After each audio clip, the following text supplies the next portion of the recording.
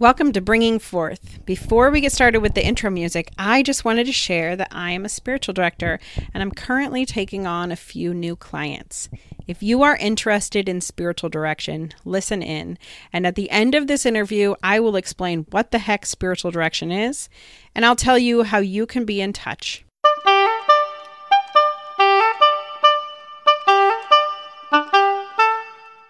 Welcome to Bringing Forth, a podcast on spirituality and parenting, where we share stories, insights, and wisdom at the intersection of parenting, spirituality, and real life. This is your host, Rachel Dahl O'Mahony.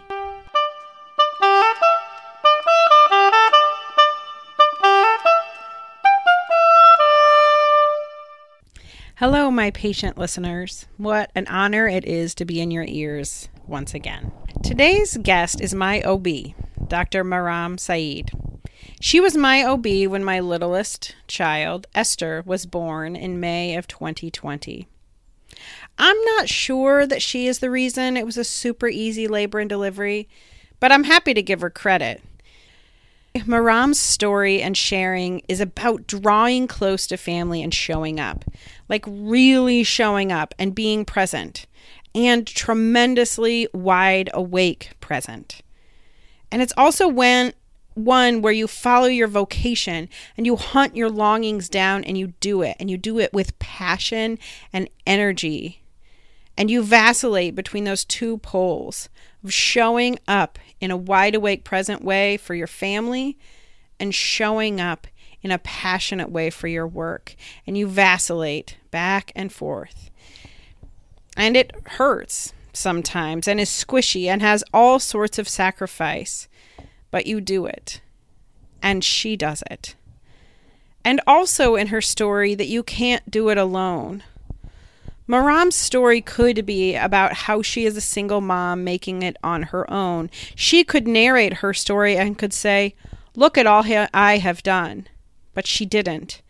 She holds up a sign. She screams the words, "Look at my amazing, beautiful mother. Look at my sisters. Look at my brother. These people have held me and helped me. These people have loved me into being who I am." I am not currently a working mother, at least not in the sense that we mean it when we say that. I am obviously caretaking my children. I am writing and I am podcasting and I have a little thriving spiritual direction business.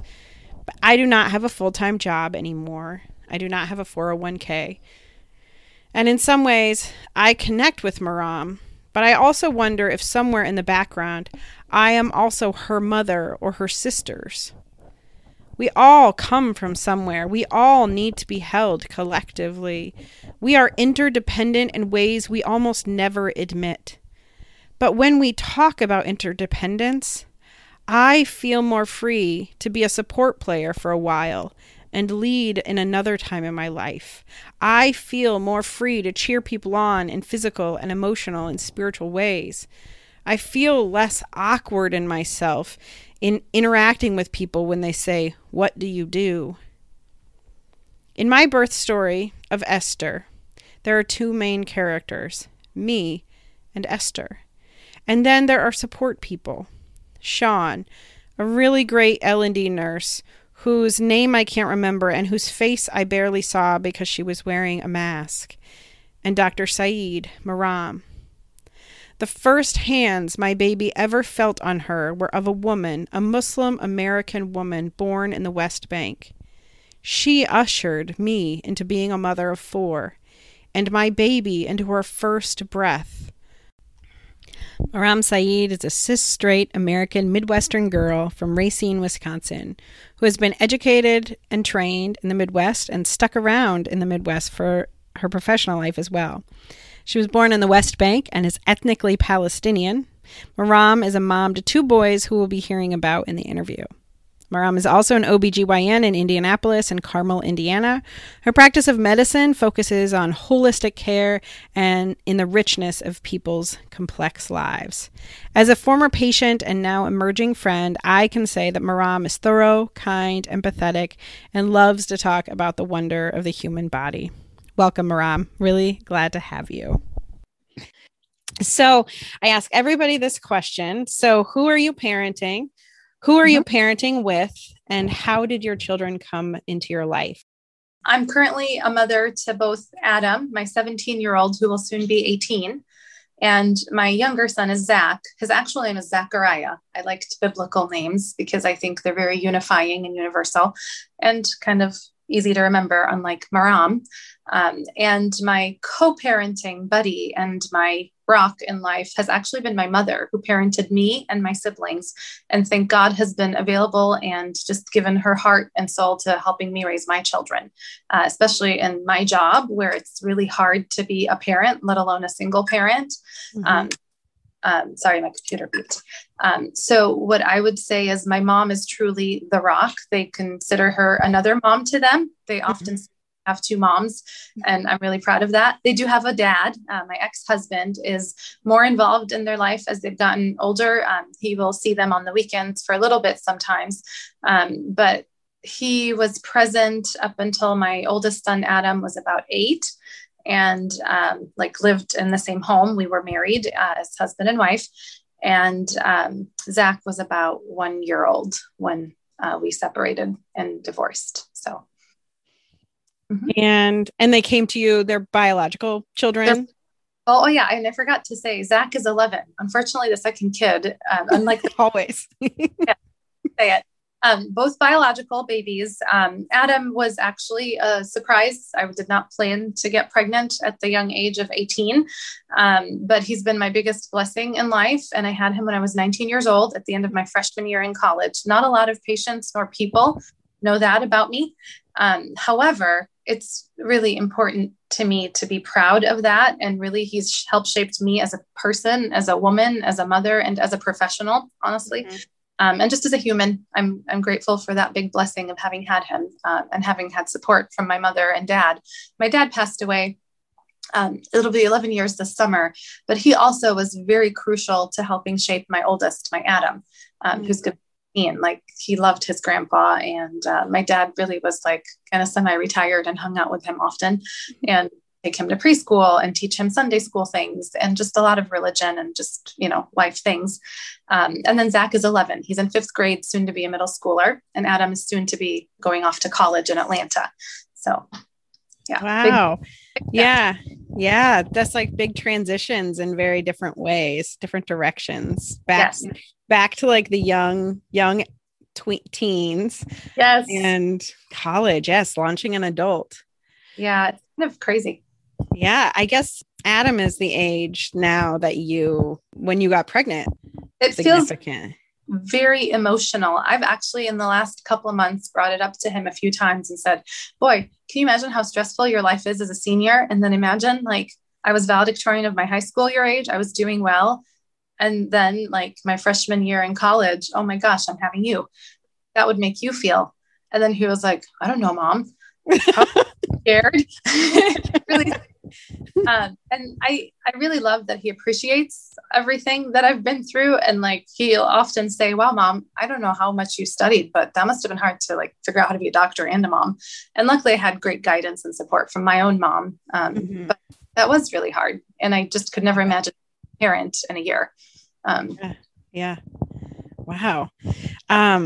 So I know you're a Muslim. So will you tell me about what your practice of Islam looks like? Because obviously religion is expressed in all sorts of different ways by all sorts of different folks. Yeah. So I'm a very proud Muslim. I was, raised in an Islamic or a Muslim home here in Wisconsin. Thankfully, with many ties to the West Bank and Jerusalem and to Palestine/Israel, depending on what part you're in. And I think religion has just always been such a huge part of my life and my faith and just like who I am and my existence. I am a Sunni Muslim, which if you look at Islam as a whole, there's Sunni and Shiite. So most Palestinians identify as Sunni, Sunni. And so the way that I like to explain Islam is we're kind of the same message from the same God of the people of the book: Judaism, Christianity, Islam. We all believe in the same thing. We believe in the same God. And that's fundamental teaching is there was, again, those books. And then after the Old and the New Testament came the holy book of the Quran via the prophet Muhammad. We also view Jesus Christ as our Messiah and prophet. In fact, Jesus could, heal the ill and heal the blind. And we do believe that the Masih, Isa al-Masih, Jesus the Messiah is how we call him in Islam. And so it's very important to me to have that religion and faith in my life. And it really helps me also to align with my own identity and my patients as well. I have prayed many a time with my patients, whether they're having surgery or they're about to have a C-section or a baby or, a cancer diagnosis. I think it's really important that we not look at the identity necessarily of the religion sometimes, but what we believe. Like, I believe that you and I believe in the same thing. Ultimately, there are some fundamental differences, which I'm always happy to explain for people who have, questions about specific differences in Islam. But ultimately, it's like my guiding force as to how I come back to work. And I do believe in good things, even when I see horrible things sometimes in my job and in my own life. I mean, I've been through a coaster through my life, and I did not get married to get divorced. I don't think anybody ultimately plans that. I think Islam aligns a lot with Catholicism. I happen to work for a Catholic employer, and there are a lot of parallels between being Catholic and Muslim. And so I think that for me, it guides just how I practice my life and how I commit to prayer and charity. I give a lot of charity in my life. I think of motherhood as a blessing. And I love working for the system I work for, even though it's not a Muslim hospital, it's a Catholic hospital system. A lot of it is the same, dedication and reverence and service to the poor and just the humanity aspect. To me, religion, you could be labeled any religion when you're born, but how do you practice your life? And there's a very important saying that I've told my kids and my siblings, and I remind myself and my friends, and it's an Arabic saying, ad-dina yusur wa laysa usur. And the down and dirty translation of it is, your religion and faith should make your life easier and not harder. And I say this as I'm fasting right now for Ramadan. I'm NPO, nothing per mouth, all day long, no food, no drink. And it's about like my own identity, and it gives me time to free myself from my belief and my existence and just kind of like where I fit in the big scheme of things. And so that's kind of my religion and faith in a nutshell. Yeah. Could you share maybe a story or example of how your practice of faith or spirituality has impacted your experience of parenting your children? It's impacted how I teach my children. Everybody likes to say there's right and there's wrong. But I think ultimately it's more like ethics and how their mannerisms are. My son, Adam, for example, poor Adam's going to hate me. He hit our neighbor's car backing out one day. And as a good Samaritan, if you would, as a good kid, despite how terrified he was, he very quickly came up to my room crying almost. Of course. Yeah. I hit so-and-so's car backing out of the driveway. I didn't see it. It was parked across the street. Oh my God, what are we going to do? Like, he totally owned it. And knew he shouldn't lie. He knew he needs to be honest in how he approaches it. And what do we do next? Right. So I think that's one example of, yeah, sure, some kids could have like totally pretended it wasn't them. Nobody saw anything. It was in the dark.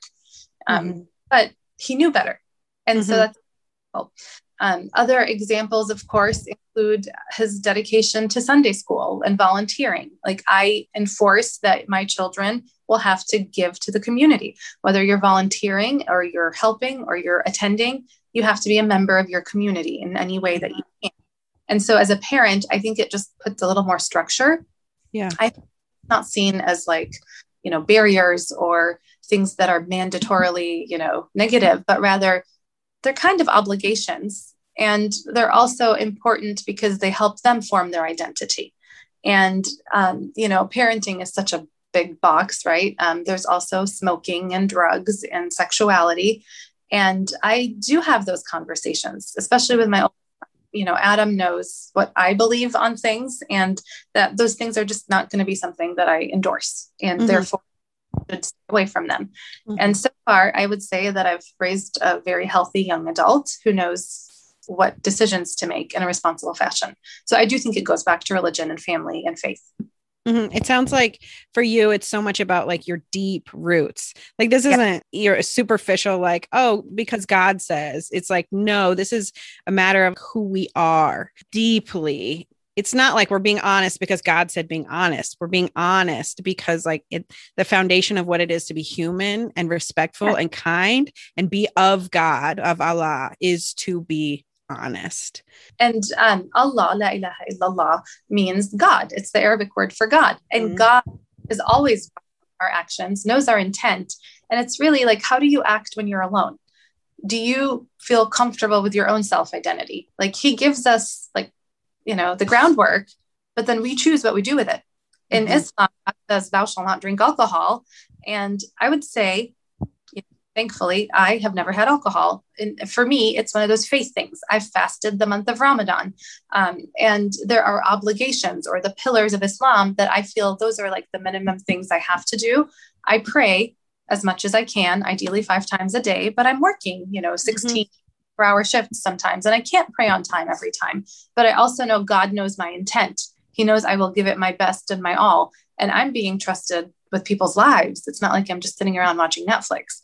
And the same applies to my kids. And I love Netflix, by the way. Of course, just not at the moment you're supposed to be praying.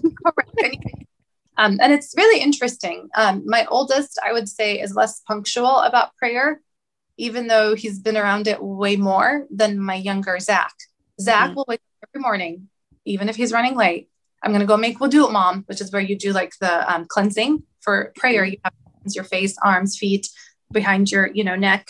And he'll go do his wudu, and then he'll do his morning prayer, and then he'll come downstairs. And it's like, how do you like say hurry? You can't say hurry up to that. And so he, I think, is very faithful in his own kind of way. This is 11-year-old Zach.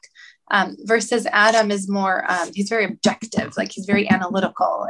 I would say he fasts for the month of Ramadan. Zach is not fasting yet because he's not been through puberty, but they each have their own like way. How do they interpret the faith? Yeah. And they clearly, you're like giving them the freedom to figure out what it means for them instead of just making demands on it. Unfortunately, my experience with friends and with just life and people I've met along the way, if we kind of isolate people or force them to do things because we say God said so, we don't explain why we're doing this. Why are we giving to the poor every Ramadan? Why are we giving to charity versus buying a new car? If you explain why you can't do this or you shouldn't maybe do that, I think then our children will ultimately understand the point and purpose. Like, let's focus our energy on X instead of Z. And not just because, God said so, but God asked us to do so. And here's why we think that applies. And that's really important to me. Like, I want them to believe, like truly believe in their own heart so that one day they can teach their kids. I won't be around forever. And whatever I instill in them, hopefully they'll truly believe and instill in their kids if they truly are committed to that way of life. Yeah. It's peaceful living. Yeah. Okay. Shifting a little bit or maybe specifically, how is your work as an OB, a surgeon, and being a care provider? How is that part of spirituality for you? I think that it's quite the balance. And in time, you like figure out what's okay for you as a physician, as a human. I picked probably one of the hardest specialties in the world. For me as a person, spirituality makes me the semi-emotional/sentimental person I am. I can't take my feelings away from my job. But objectively, I'm a clinician. I'm a surgeon. I specialize in robotic surgery. I do cesarean and operative deliveries all the time. And I'm also a clinician who focuses on preventative healthcare and just like your whole well-being. I chose to become an osteopathic DO physician because I do believe mind, body, spirit are all interconnected. And to me, that's like been from day one of medical school. That's just my philosophy as a human. I had in 2018, I believe it was, an incident that almost made me not ever come back and deliver babies. And it really tested my ability to cope with a difficult outcome and experience how bad pregnancy can get and how it can almost kill you. And I couldn't find the purpose in what I was doing for a little while after that, because I thought to myself, this is very mentally stressful, physically exhausting, and I can't even save everybody always quickly. And thankfully, I had a great outcome with that patient and her child. But I think that my faith is what brought me back to like the happy side of my work, because sure, bad things happen. And when you look at the outcome, it turned out well, despite how like it truly tested and tried and beat me up on the inside. And if I wasn't human, I wouldn't have those emotions. I mean, I love that I'm human and I can feel with people, and I need that balance. I need the faith to let me come back to what I'm doing. I get to see stillbirths, unfortunately, and cancer diagnoses, and people who struggle with infertility or even sexual assault, things that you don't really always have an explanation for. I still believe there's more good than evil in the world. And I still do believe in that cautious optimism. And I help people through that. I mean, I can tell someone they have cancer and they leave my office knowing, and here's what we're going to do to treat it. And we found it and we're going to fix it. And here's what my doctor planned for me. And God will be by my side, and we're going to pray, and we're going to use medicine and science, and we're going to get through it. Because I do believe medicine, science, and faith all coexist. It's a delicate balance. What I hear you saying is that you've looked over the precipice and said, like, there's a lot of human suffering here, right? And like, there are moments you can nearly fall into it yourself. Sometimes patients do die of cancer. Sometimes really difficult outcomes happen.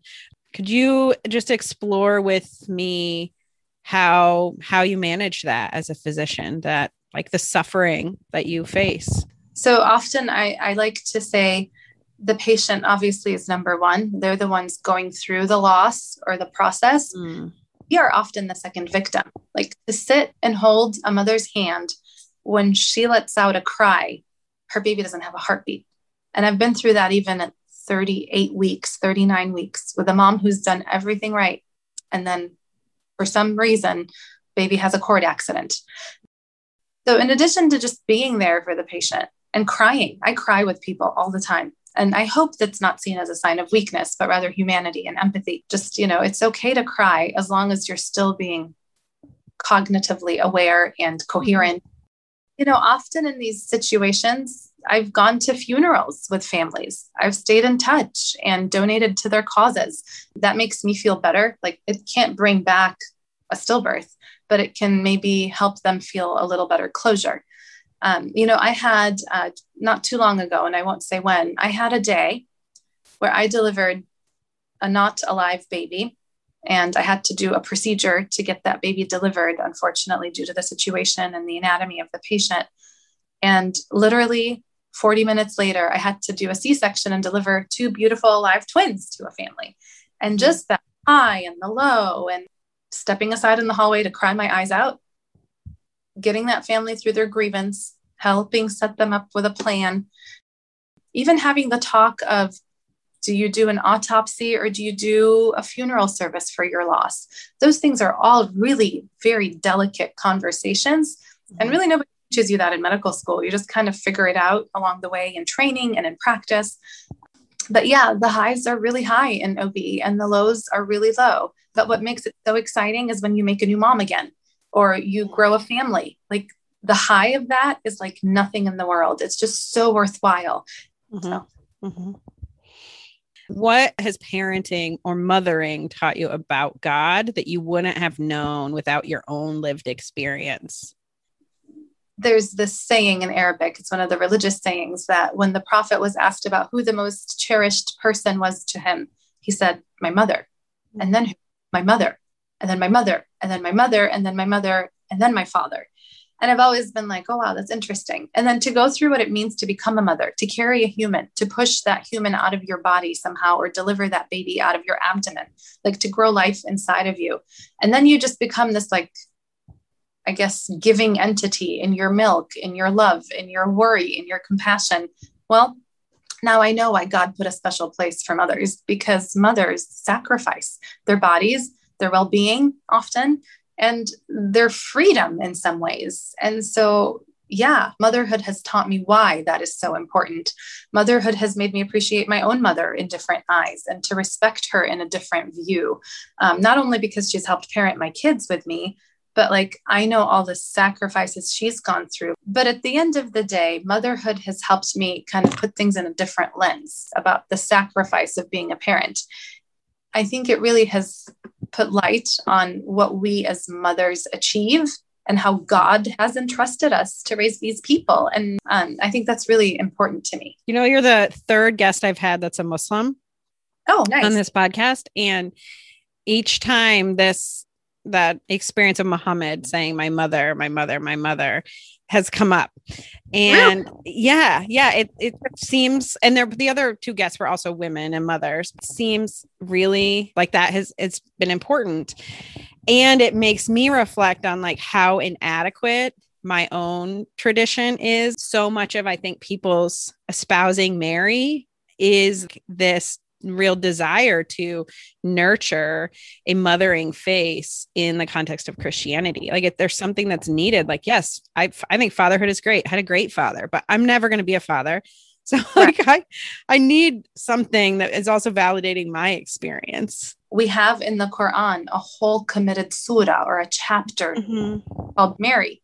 And if you look traditionally at all the paintings and all the pictures, Mary always covered her hair, like a lot of Muslim women do, like I do when I pray, when I, face God in a pure state. A sign of modesty. I don't cover my hair. It doesn't make me any less of a believer in my deeds and actions and my intent. But those are all parallels that we can draw. And she was the mother of Jesus. I mean, that's a huge deal, alayhi salam. Like he's our messenger. And so there's a lot of importance to motherhood and faith. And like I said, get to make moms, get to guide them. There's postpartum depression that I help them through. There's the infertility battles. There's the surgical issues we go through and the healing, no matter how you become a mom. So there's a lot. And I think that faith does kind of intricately go in hand with that. Yeah, I think so too. I want to hear a little more about your own parenting. So what has been hard, maybe specifically, but also what has been like gift and surprising gift or and I find that sometimes what is hard actually eventually becomes gift, right? Would you share about that? I will say having become a mother at a young age was probably the hardest thing that I never would have saw coming when I was in high school. I would have never guessed I'd have a kid at 19. And then to go through the obstacles of going through college and medical training, graduate school in between, there was a lot of judgment towards me that made my path harder. Mm-hmm. Not everybody is eager to accept a mother into medical school, or at least, however many years ago, back in that's been how many years, years ago, at least. So I would say it was a harder course becoming a physician because I was a mother. But I would say that in the end, it made me a better doctor. And I know that a lot of these wonderful young residents I train have children in residency, or some of my friends have waited to have children until they were attending physicians, completed all their training and in practice. And when I look back and I think, wow, I had one in college and I had another one in medical school, that one was planned. I like to think, you know what, I got that kind of out of the way because I always wanted to be a mom. And at the time it was so hard because I remember in medical school in Iowa, I'd get up early in the morning, go to lecture. You'd have to, then go have dinner with your family and put the kids to bed. And then I would study till 11 p.m. And on test days, wake up at 2:30 in the morning. My job as a medical student never went away because I was a mother, but my mother didn't go away because I was a medical student. I felt so guilty, like not being present. There's a lot of things in my children's childhood that unfortunately I had to not be present for. And that was really hard emotionally. I don't feel inadequate as a mother. I feel like I'm a very wonderful mother now that I reflect back, and my kids are finally at a point where I feel like I've done a good job with them. But while you go through it, it really kind of nags at you. But luckily my mom was able to help me fill that void for them a lot. And it's kind of like a parallel. And my sisters, I have to mention my sisters. I'm the oldest of 4. And so I have a sister who just became a mom in March, just a couple of weeks ago. And, she was. Did you deliver her baby? I actually did help deliver her baby. She ended up have a C-section. I have to take the claim for pulling his stubborn head out. I did. It was one of the most magical things I've ever been through.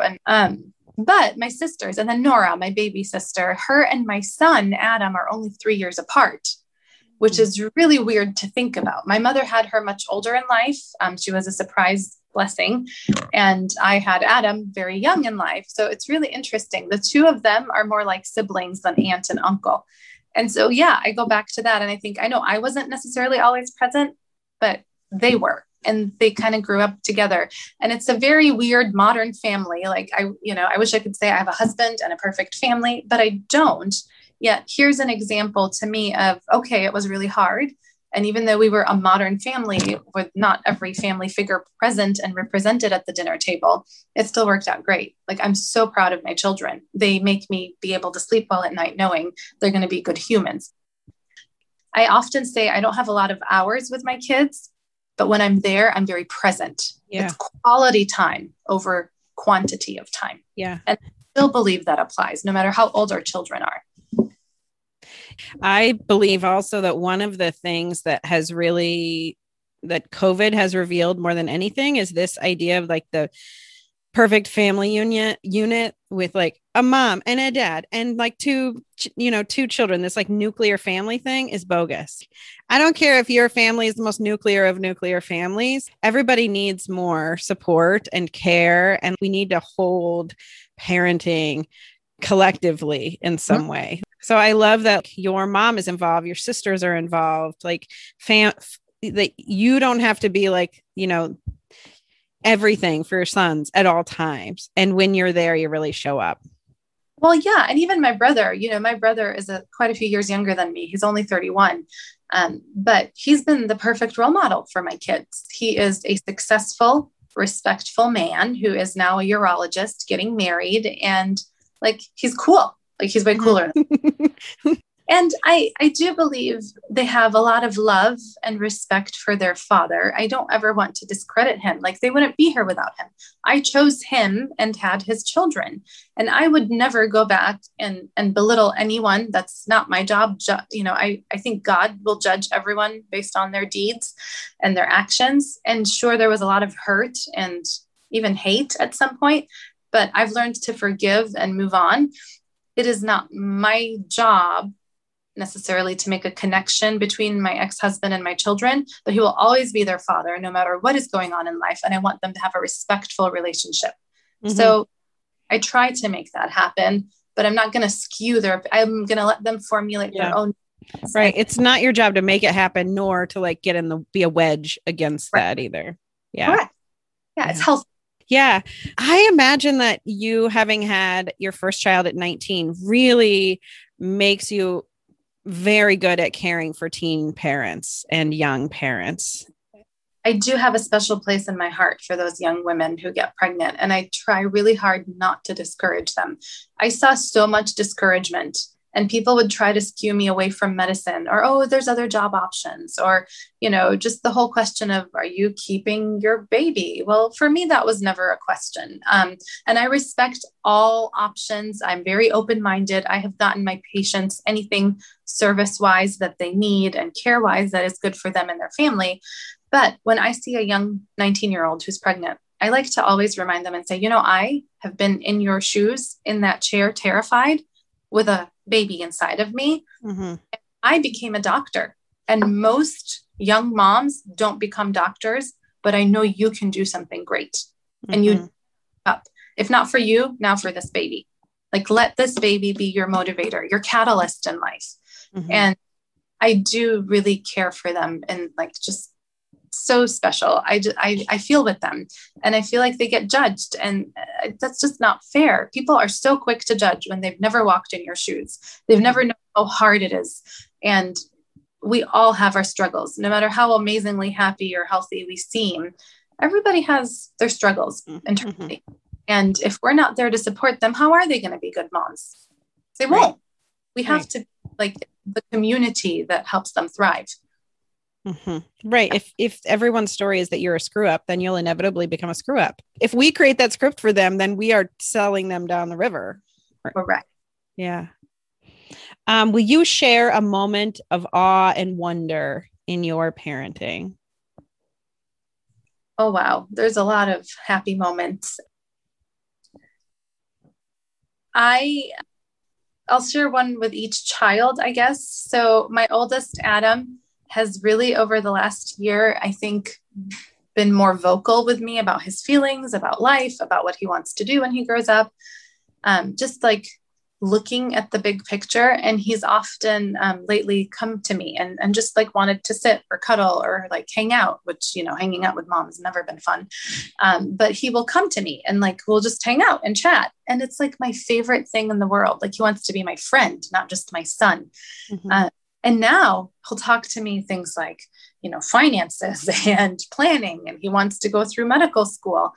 And that has been really surprising to me because often I would have thought that, oh my God, they probably think I have the worst job in the world. I'm not home as much as most moms. No, he wants to like be on call and be some kind of a surgeon. His story is the opposite of what you thought. So clearly it's been a positive influence. To me, that is like such a rewarding thing. And the fact that he kind of wants to hang out with me, not just be my kid and respect me, but wants to spend time with me. And we're already planning these trips to Atlanta, and we're going to plan all the things and how often he'll come home or when I'll go visit him. Like he's very engaged in that. So I feel like I've like set him up right for success, and he wants me to be that, you know, structure in his life still. Mm-hmm. For Zach, my son Zach has had a lot of health issues, and that's been a really hard struggle. It's been actually one of the biggest challenges as a parent is to have a kid who has a heart defect, and he had a spine issue as well. And he had severe asthma, and he has been on a ventilator. When I was in medical school, my last year, that was the summer leading up to my last year, I lost my father. He died very unexpectedly over a 6-week course of illness. He had an endocarditis of his heart. And my son, Zach, just 3 months later was on a ventilator in the PICU. And I remember them having a conversation with me and my family that not all babies make it out alive from the ICU. And that was really scary. And then as we diagnosed more of his health issues, just, you know, the fact that he had this big spine issue that needed to be diagnosed and treated. And at the University of Iowa, I was told not to do surgery. And then as he got a little older and bigger, and I was going through my residency training, I just kept thinking, he's not going to be able to do the things his brother is doing if I just don't let him have a surgery. Mm-hmm. And as a mother, it's really, really hard because you want to be your child's best advocate. And you have to make a decision that you think one day when they grow up, they're going to be okay with that decision that you made. Mm-hmm. Like be able to look him in the eye when he's a man and say, I really thought that was what you needed. I really think we did the right thing at the time. And so I kept looking for surgeons, and at St. Vincent at Peyton Manning, I found a surgeon who was able to perform my son's orthopedic procedure. That was really rare. He told me he'd only done 3 of them in his career, and it greatly improved his range of motion. And he is now a little MVP at basketball, and he loves athletics, which is really surprising for how not healthy he's been. Athletics is like his thing. Like it's what defines nice athletic shoes and his athletic gear and being in basketball and soccer. He's so proud of that. And had I not done that procedure for him and not taking that huge, bold risk that I literally could not even swallow or gulp or breathe or sleep, knowing what the possible bad outcomes would be from that procedure, that little bit of faith, that little flicker of hope that my baby would have a better outcome, that's like priceless. And now able to do sports and everything. You gave him himself. Yeah. Like that's again, the space where like faith and science come together. Yes. So important because, and I even remember having this talk with my ex-husband at the time we were not together, and with my mother, and they were both like, you're being really gutsy, like something really bad could happen. But I'm like, what if it's like that one possibility that something really good can happen? Mm-hmm. And I'm a big risk taker in life, but that was one of those things where I'm so thankful to God and to the surgical team that took care of my son and gave him another opportunity to be like a totally different trajectory in his life. You came of age after September 11th. You're a Muslim American, you're a brown woman, you're raising Muslim boys.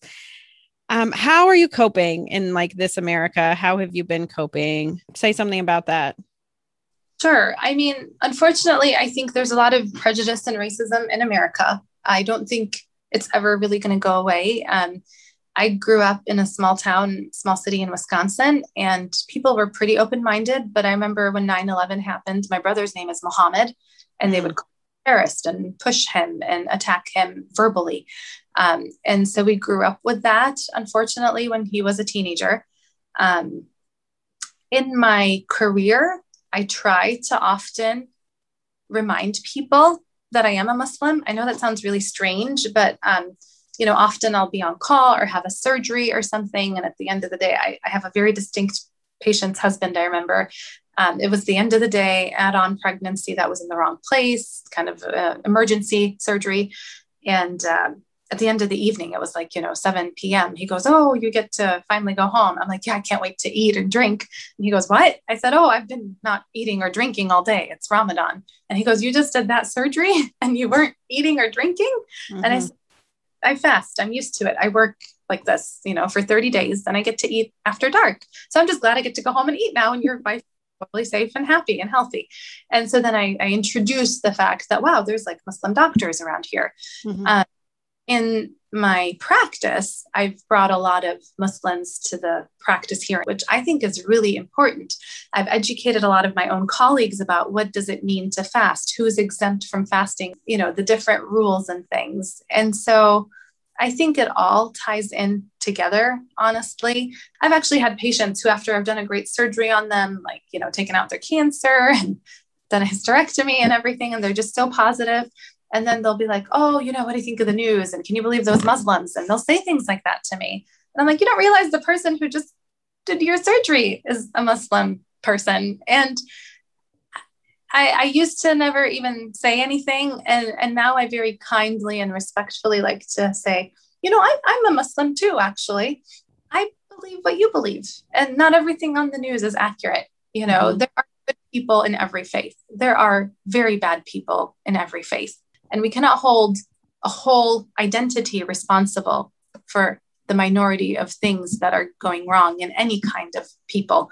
And it really hurts sometimes to have like that gave you their whole trust and then like they bash you.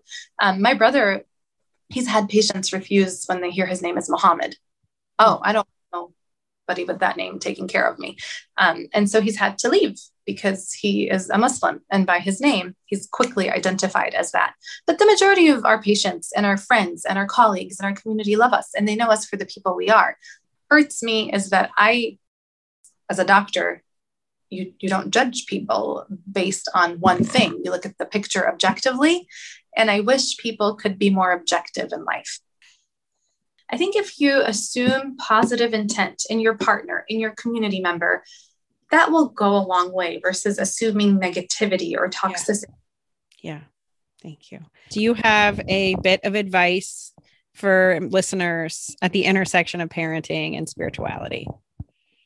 There's a lot of parallels between both because sometimes you just do it because you have to. I have to really say that. That's what I really think right now. If you want my raw and unedited. I mean, it's been a while since you've eaten or slept. Yeah. Okay. You just do it. You just tough it out and you go through with it. And sometimes you don't know the why, but it's okay to get the why later. You just do it because it's the right thing to do. But often we reflect on every decision we make, whether it's in marriage or in, matters of the family, like inheritance or whatever it is, or just how you parent your kids and what you do and don't let them do, or how you approach disciplining them or educating them, or what faith they're going to be if you have a mixed family of different faiths. Mm-hmm. I think there's just a lot of unknown, and you just try your best. You just try your best, because I will tell you, no one is perfect. Like some people would say, "I don't cover my hair, therefore how can I assume I'm truly a Muslim?" Mm-hmm. But then I say, I do all the pillars of my religion. I do all the sayings of my God. And I truly in my heart have faith and intent and believe. I believe beyond what I see. And to me, that is so important. And in our children, we have to believe in them and just instill in them, I know you're going to be great. And I know my Zach's not going to play for the NBA one day, but I'm going to tell him he's going to be just as good as any NBA player, even if he can't. Mm-hmm. But he doesn't know that yet. And I believe he's going to achieve. Or maybe one day he'll play for his high school team or his college team. And that's as far as he's. Mm-hmm. But if you believe in it, you will let it happen. And to me, that is so positive and so important. I'm always like a crazy optimist in this world. And I think that I believed I could be a great mom. I believed I could be a great physician. And I hope everyone can believe to be the greatest them that they can be, whether it's in their faith or in their parenting. And it's the same principle at the end of the day. Thank you so much for doing this with me.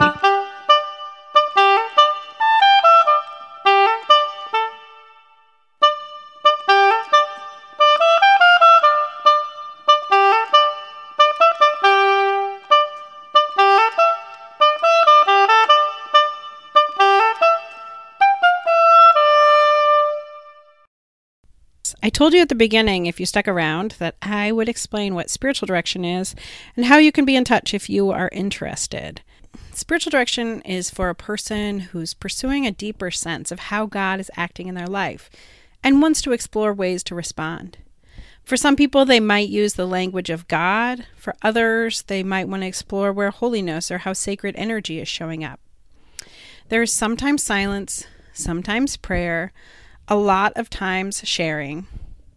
As a director, I ask questions and try to listen deeply to the places where I notice God's energy about, or what your response looks like.